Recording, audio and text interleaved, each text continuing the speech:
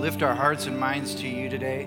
Lord, bringing every burden on our shoulders that gets piled on throughout our lives and throughout our weeks, and we lay them at your feet in an act of humility and trust. There are people in our church, in our community, who are seeking reconciliation in their families, and we know your heart is to reconcile. We know your heart is to bring families together, and so we just ask that you work on their behalf. For those who are humble and are leaning in towards you, that you would do a miracle, that you would bring the hearts of the fathers back to the sons.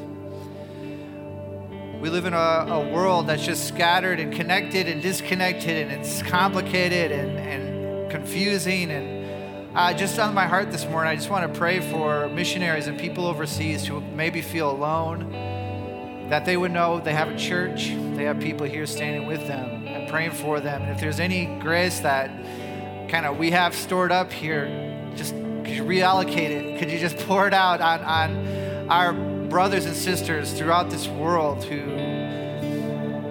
maybe don't have it as easy as we do? And we just want to open our hearts up to them. We stand in communion with the saints. There are people, as I read through the prayer requests that people wrote out during the Ash Wednesday service, I just feel there's a heart for people just crying out for healing. And I know your heart for them is to heal them. I know that your will is for human flourishing and for complete restoration of every chaotic breakdown in this world. And we live in an age that is just stricken with chaos. And so I just pray your will into that you would heal them, and we lament all the stuff that we feel from now and between that. But just want to stand together in solidarity and in unity that you know what we're going through. I just pray your kingdom into that. If anybody of us here just needs to reorient, refocus on you, pray that into this time. We just fix our eyes upon you as we begin our week together. In your name we pray, amen.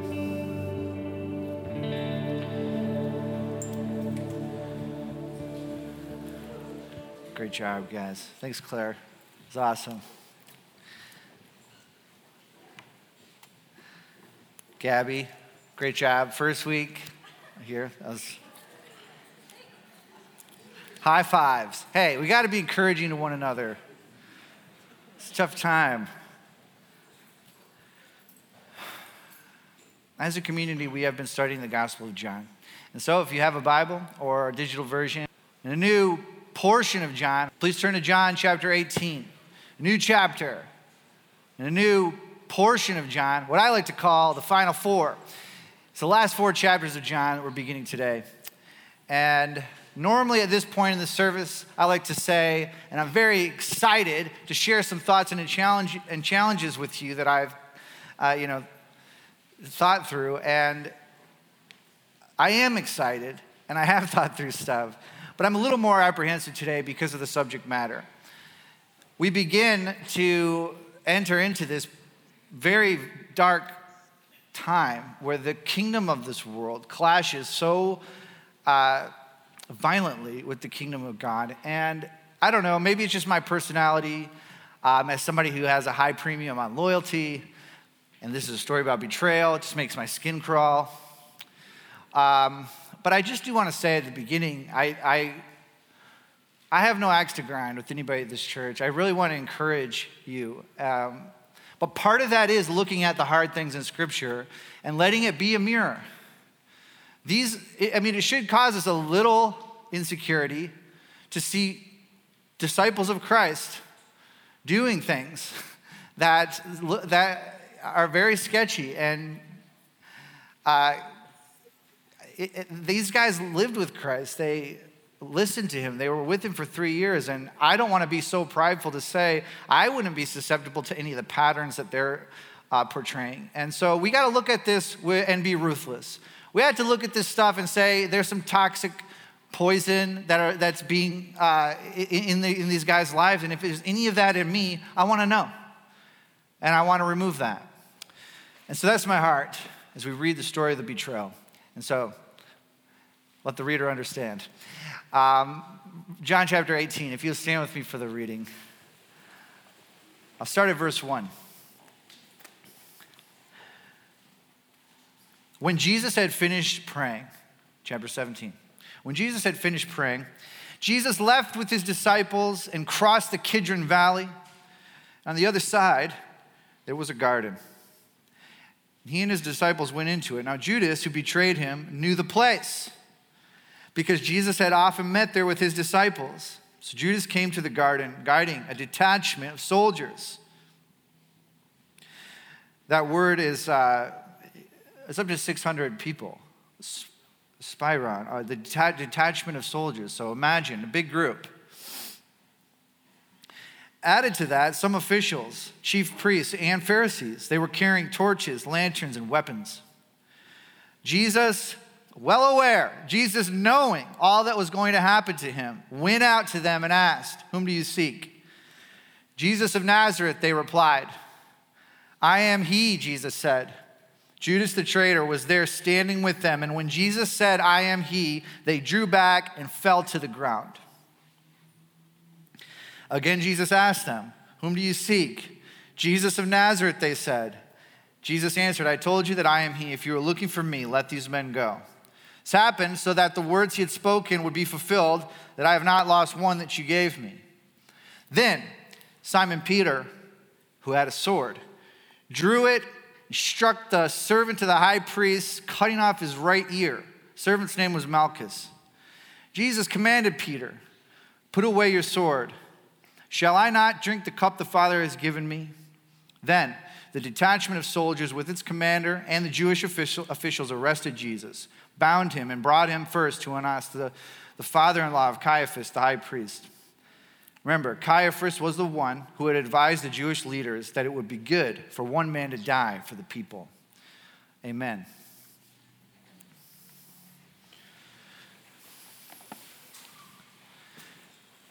So starting here in chapter 18, verse 1, when you read the line, when Jesus had finished praying, that is signifying the end of a section of John that is unique to John. The upper room discourse and the prayer at the temple.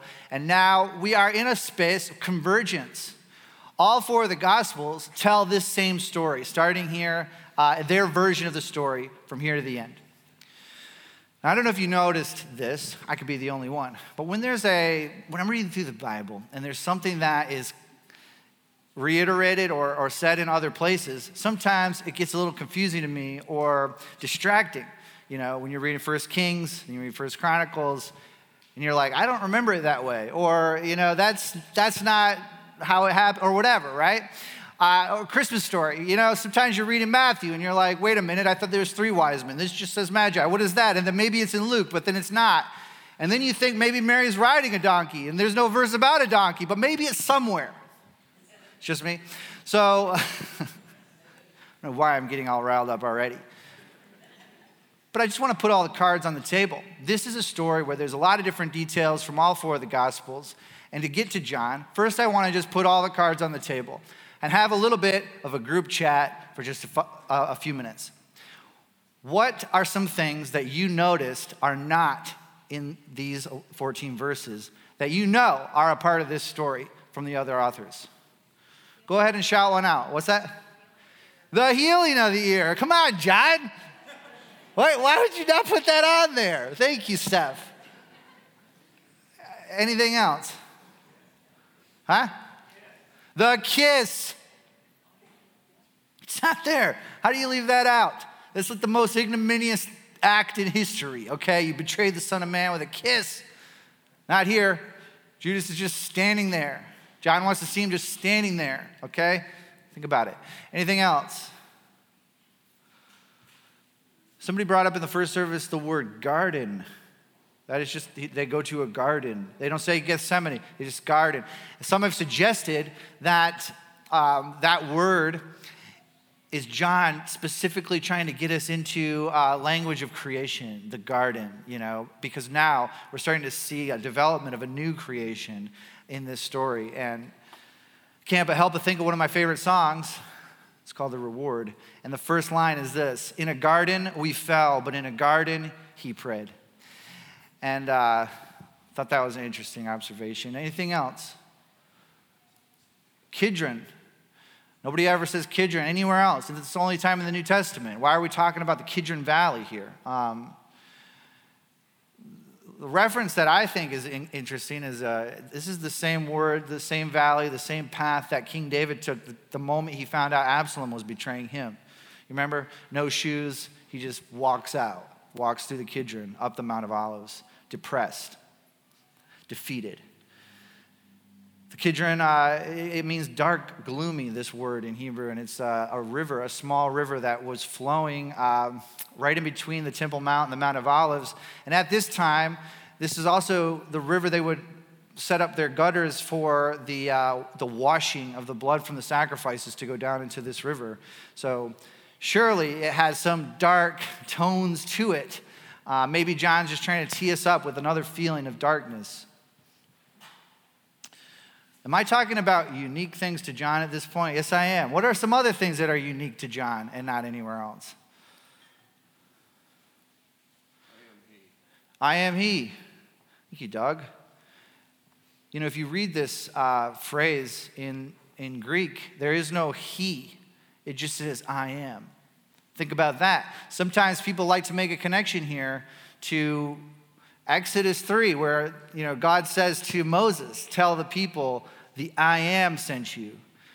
Wouldn't it be amazing to think Jesus here in this moment reveals that connection to the divine in that way? And as he says it, the soldiers fall to the ground. I mean, nobody else writes about that. What do you think about that? All of a sudden, 500-600 people, armed warriors, fall to the ground at a word from Jesus. I am he.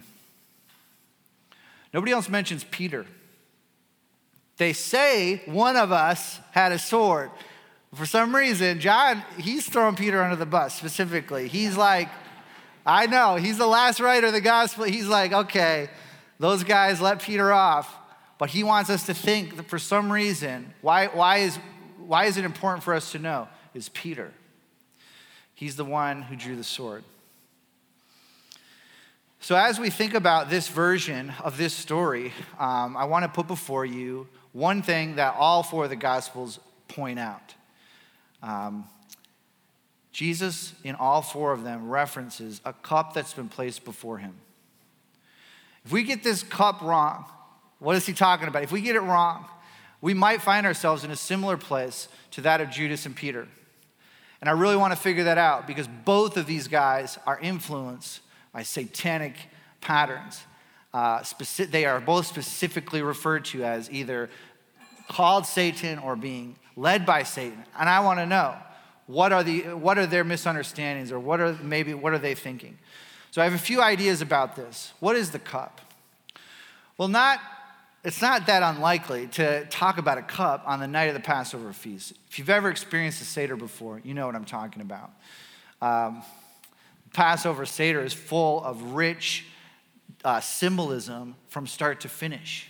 It is a meal where they're constantly finding ways to interact with the story of Moses and the Exodus and the story of liberation from Egypt. And so, they're dressed differently.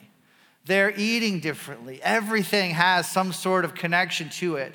But how this meal is ordered, it's ordered around 4 different cups of wine.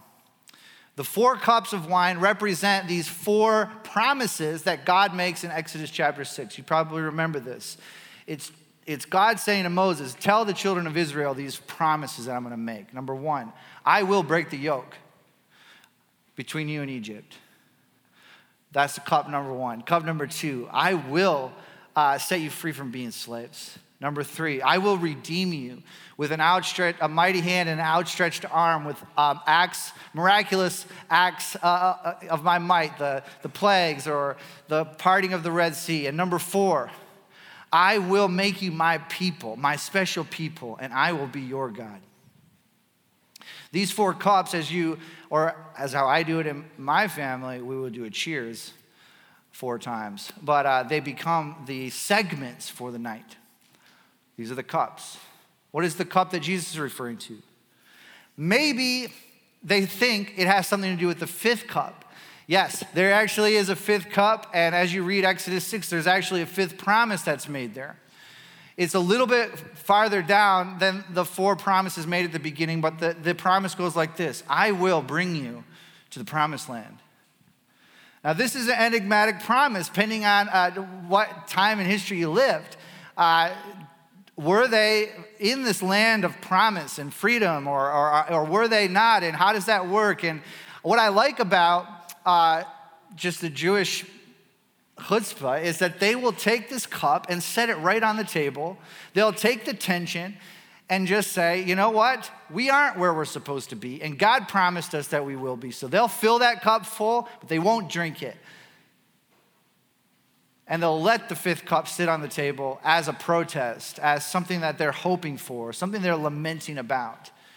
The tradition develops that this cup becomes called the cup of Elijah, because when the Messiah comes, they believed a prophetic figure like Elijah will come first to let everybody know it's time. So they'll put that cup at Elijah's chair in prayer and hope that Elijah's actually going to come to dinner tonight. Sometimes they would even have somebody go to the door at the end of dinner and just check. Open the door, just check and see if Elijah's out there, because we're ready. And if he's not out there, they always say, maybe next year. And they close the door. And maybe next year in Jerusalem, if you don't live in Jerusalem.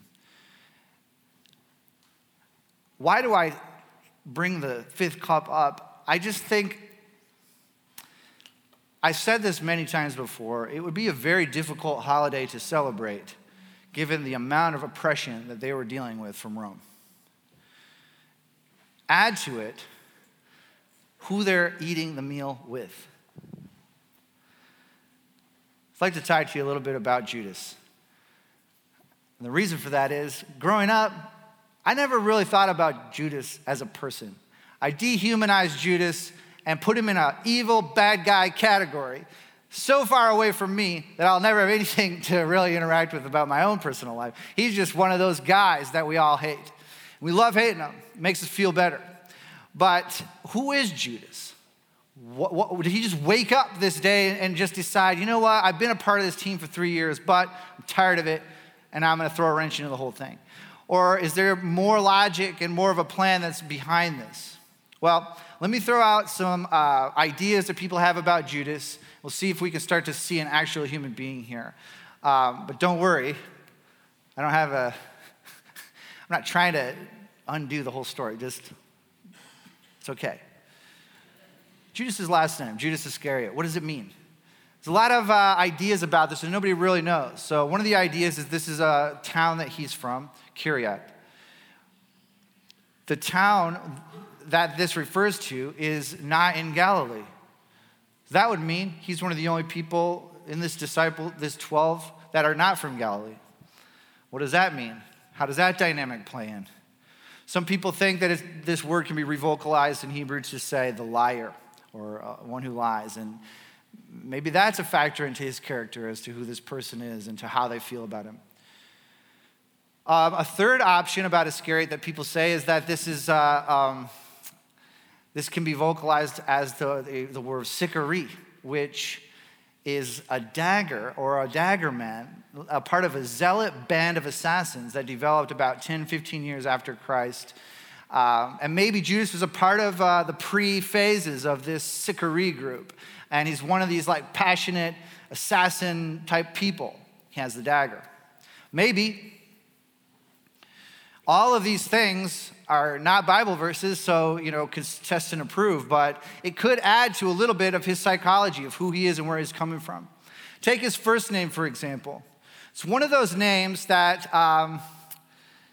gets translated into Greek, and then we lose a little bit of connection to it, because in Hebrew, his name is simply Judah. It's a very popular name in their world because this is one of the most celebrated tribes of Israel, the tribe of David, the kingly line. Maybe it's the tribe that Judas is even from, given where perhaps that city, Kiryat, is. And so, hey, let's think about his name. But something I'd like to consider as a possibility, a part of his name, is not just the tribe of Judah that he's named after. About 160 years before Christ, there was a famous person named Judah. Judah the hammer, or in Hebrew, Judah the Maccabee. This guy led a revolt against the people who were being very oppressive to them at the temple, sacrificing pigs on the altar. It was unbelievable. He led a revolt and set everybody free, lit the candle in the temple. This is the Maccabean revolt. This is where Hanukkah comes from. These guys were a big deal, and as they achieved victory, guess what they did? They waved palm branches as a symbol of victory. File that away. Judah the Maccabee is a factor in this conversation because I could simply say it. This was the era that represented the last time that they had some semblance of freedom before Rome. So an American named Abraham. Yes, there is connections to the Abraham of the Bible, but there's also a good possibility that the parents who named a kid Abraham kind of like one of the most celebrated presidents of American history. But am I saying that if you name a kid Abraham, he's destined to be the next Abraham Lincoln? No. But I am saying in the time of Christ, to name someone meant a little bit more than what we take it now. To name someone is a prayer. It is a prophecy. It is something that you're hoping becomes their namesake. And so, if you have a very famous person named Judah in relatively recent history, and you name your kid this, maybe there is a little bit of a namesake legacy that's swirling around in his mind. Why do I say all this? Because imagine you're at the Seder dinner with Jesus. You have the namesake of Judah. You have a big tension sitting on the table. Why can't we drink this cup? We have the Messiah with us. Think about it. Judas knows who Jesus is. He is the Moses. He sees all the Moses connections. He's been there. He knows that this is the next King David. He knows that Jesus is the Messiah. Why can't we drink this cup? Why are you washing people's feet? We should be gearing up right now. I like to imagine that Judas goes to the door, that he's the one who's supposed to open it and say, is Elijah there? And I can just imagine his attitude just being like, just pausing. And so frustrated that we're still not doing anything about it. We have the Messiah. He looks at Jesus and Jesus says, what? Go and do what you're going to do. And he walks out the door. Judas has a plan to take matters into his own hands. So he conspires with the chief priests and the high priest. This conspiracy I like to reference as the conspiracy of victim. They victimize Jesus. This is what their plan is. What they want to do is put Jesus into a place where he has to fight or the people around him have to fight. Why are they taking 500 people to they've tried to arrest Jesus before, but they are constantly thinking there's going to be a riot if we do anything, if we touch him. There's going to be a riot. All the people are hanging on his every word. Okay, so what they're doing is conspiring to take him at night while everybody's asleep and get him hanging on a Roman cross before morning. And everybody's going to be so riled up about this that they're going to take arms. Remember, the palm branches were just being waved on Sunday. There is a belief that this guy, this Jesus of Nazareth, could be the next Maccabean leader. This is why I think they need Rome to do the deed. I mean, it's not, they say, we can't stone anybody. We're not allowed to do that. But they just are saying that. I mean, remember the woman who they caught in adultery? They're okay with doing stoning. So they stoned Stephen in Acts 6. They stoned the Apostle Paul. They just didn't kill him. They tried.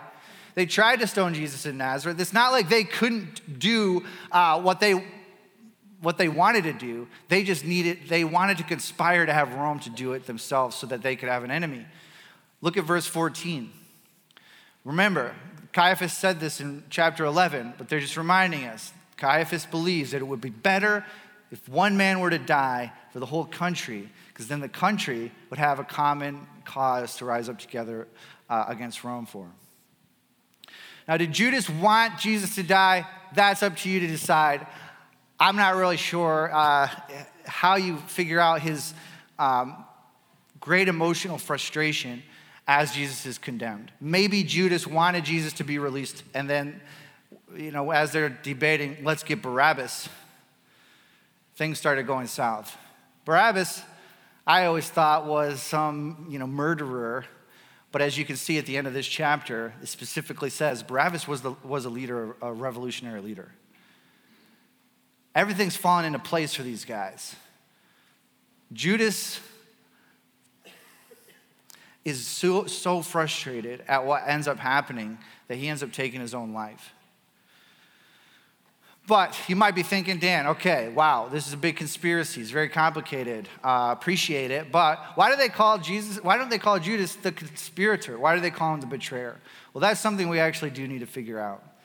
They're constantly saying Judas, the one who betrayed. They don't call Peter the one who betrayed. He definitely does some stuff that seems betrayal-like here.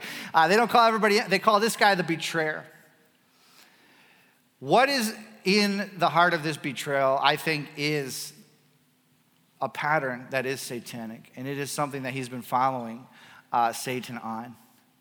But imagine being somebody who tasted the water to wine, being somebody who tasted the fish and the loaves and saw the miracles that Jesus did, heard peace be still as they were on the tumultuous waters of Galilee.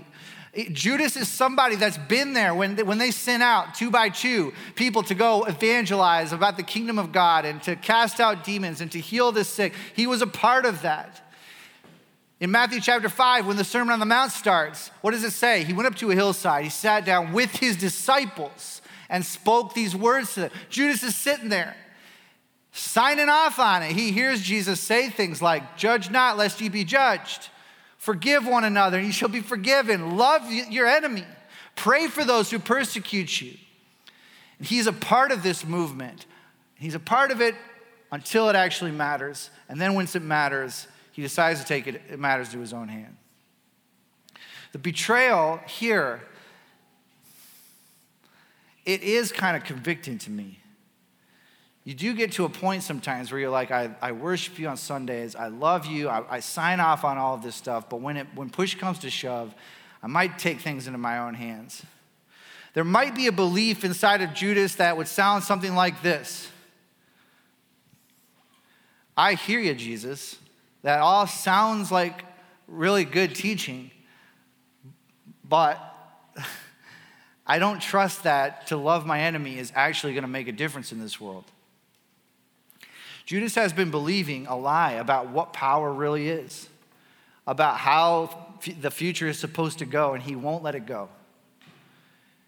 Judas has in his mind how this is supposed to play out, and it's supposed to play out where he gets as much power. I'm sure he would be happy with as much power as Rome had, just as long as it has, it's just been placed on, Israel. If I'm sounding too complicated, let me boil it down even more. The satanic influence in Judas' life that leads to the betrayal is that he wants to have glory without a cross. This is a lie that our world wants us to believe. That you can have glory, you can have all the things that you want, just not with a cross. It goes all the way back to the conversation Jesus has with Satan in the wilderness where he says, hey, you want all the glory, you want all the kingdoms? I can give that to you. Let's just skip the hard part.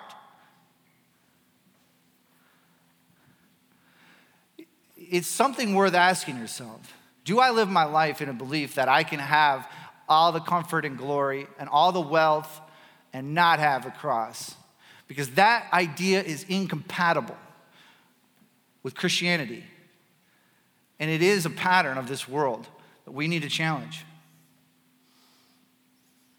Some of us think that we can have glory and we can have, healing and restoration. We can have the power of God in our lives without the cross.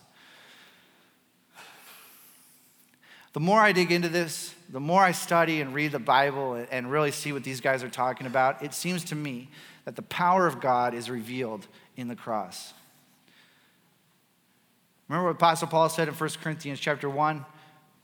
To the world, the cross is foolishness. To Judas, to people who think that it's foolishness, it's not going to work. But to those who believe, it's the power of God and the wisdom of God. Our world is desperate to see what true power actually looks like. We know what worldly power does and what worldly power brings. It's power to me at your expense. But the kingdom of God is one that says, actually, I'm going to surrender my power to help and bless you. If you want to have resurrection in your life, the power of resurrection is poured out on crosses. Bring the cross into your marriage. Bring the cross into your family. Bring it into your workplace. Don't fall for the temptation that says that you can have the glory of God without the cross. That is an influence that leads to some very dark places and some very bad decisions. This is stuff that Judas is struggling with, but not just Judas. The conspiracy of victimizing Jesus has a goal. And what that goal is violence. As I already pointed out, they want to get everybody riled up to go fight Rome. And look at Peter. He plays right into their hand. It couldn't be a more clear picture of exactly what they want. Peter's got the voice in the back of his head saying, I'm not going to let this happen. Over my dead body. These type of lines are going on in his world. The assumption here isn't as noble as I once thought it would be. When I used to read this story about Peter, I'm like, that's my boy. He's doing it. He's showing out for Jesus. He's the only guy who's willing to put up against 500-600 men. But now I start to see the influence here is kind of counterproductive. Peter's been in this place for a while.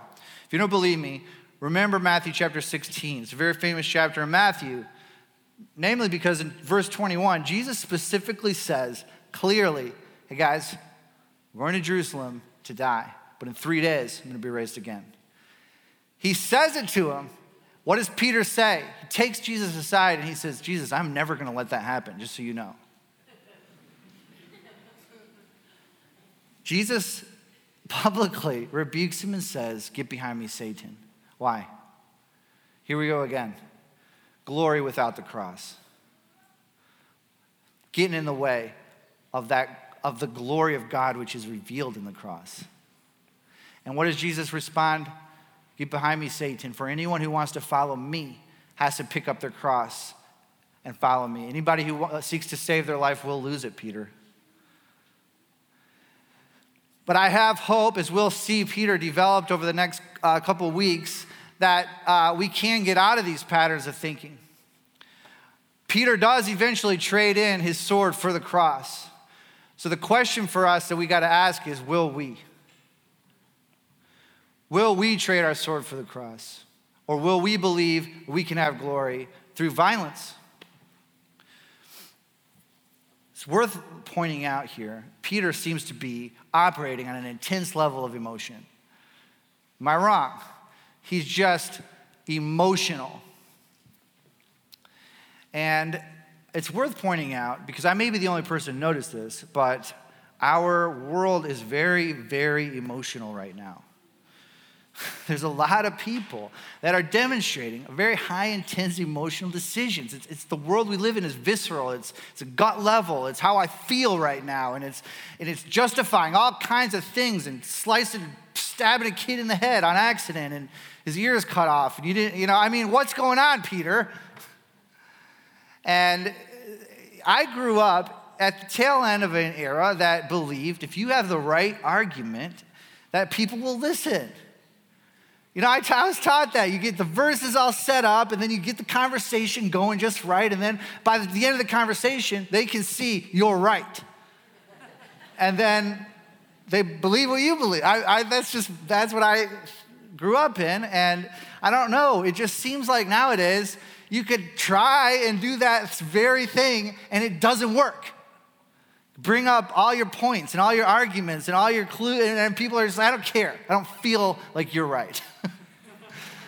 What do you do? All right, I'm pointing out something that I think is obvious, but what do you do in a world where emotion stuff, it looks like Peter?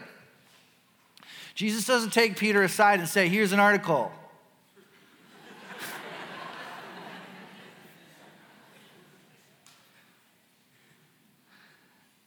Peter sees a threat. Jesus sees somebody that he can love. How do we get out of this cycle of seeing people as threats to what we want to. What does Peter? He doesn't want to lose something. He doesn't want to lose Jesus or lose what they have. He has an assumption of a limited quantity here, and it's being threatened. So he goes to violence to figure this out. But Christians, we don't have a limited quantity. We have an unlimited, but we've signed away everything. The Apostle Paul says, what I once considered gain, it's all lost to me. I have been crucified to the world and the world to me. This is what baptism means. This is what maybe you need to be rebaptized. This is one of the baptism statements. I'm dying. I'm being crucified with Christ. I'm letting go of all the things of value that I might fight for and try and keep. I'm just letting it go. In order to do that, you got to listen to what Jesus says to Peter in this chapter. He looks at Peter and he says, Peter, put the sword away. Let me drink this cup.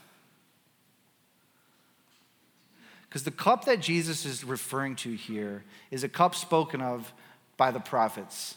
Jeremiah 25, Isaiah 51. They refer to a cup that is filled to the brim with the judgment of God for evil in this universe and anybody who wants to side up with evil. Jesus says, let me drink that. And maybe if you're in a place like Peter of threatened, intense, emotional just patterns, it'd be a healthy fit thing for you to say, I'm just going to let Jesus drink the cup. I'm going to let him do what he came to do. I'm going to let him be the Savior. Sometimes it's tempting. We have regrets. We have sin. We have things that we've done that we wish we'd never done. And it's tempting to take that cup and to drink it and just to continue to judge ourselves. But will you look in the mirror and say, and listen to Jesus tell you today, let me take that cup from you. Let me take the judgment for you. And it goes both ways. The people that we sometimes are tempted to force them to drink that cup. We have to get to a point where we can say, will I let Jesus drink the cup on behalf of my enemy as well? And if we can get to this place, then we can get to a place of fluently being able to portray the love of God for our enemies and for ourselves. Because Jesus wants to drink that cup. He's not a victim. We know he's not a victim, Doug, with that. When he said, I am, and everybody falls to the ground, it's a sign that he could do this all day. But he is willingly moving forward with this, approaching them saying, whom do you seek? He's not a victim. He is not calling for violence. Jesus was a volunteer. He volunteered himself for you and I. And this was his plan to provide that Passover freedom that Judas so desperately wanted, that Peter, that they so desperately wanted to drink that cup. We can drink that cup because Jesus has brought us into the promised land. Will you let him? Let's take a moment and pray through some of this stuff as we go. If there's any of us here who are struggling with trusting you, Jesus, and maybe kind of feel a little bit like we're standing with Judas and all those people and just trying to take matters into our own hands, convict us to return to you and to trust you and to let it go. Let go our version of how we think this history is supposed to play out and to trust you for your plan. If there's any of us here who are feeling just constantly emotional and threatened by everything, could you help us to refocus on you and to let you be you? Let you be the Savior. Let you be the one who drinks the cup placed before you. And we're just on our knees thanking you for drinking that on our behalf. And for drinking that on behalf of our enemy. Set us free from just having to hack our way through life with the swords that we've come up with. So that we can trade in our sword for the cross. Show that love that you have, that self-sacrificial love to our world who wants to see it. They want to see power. They want to see wisdom that you portray.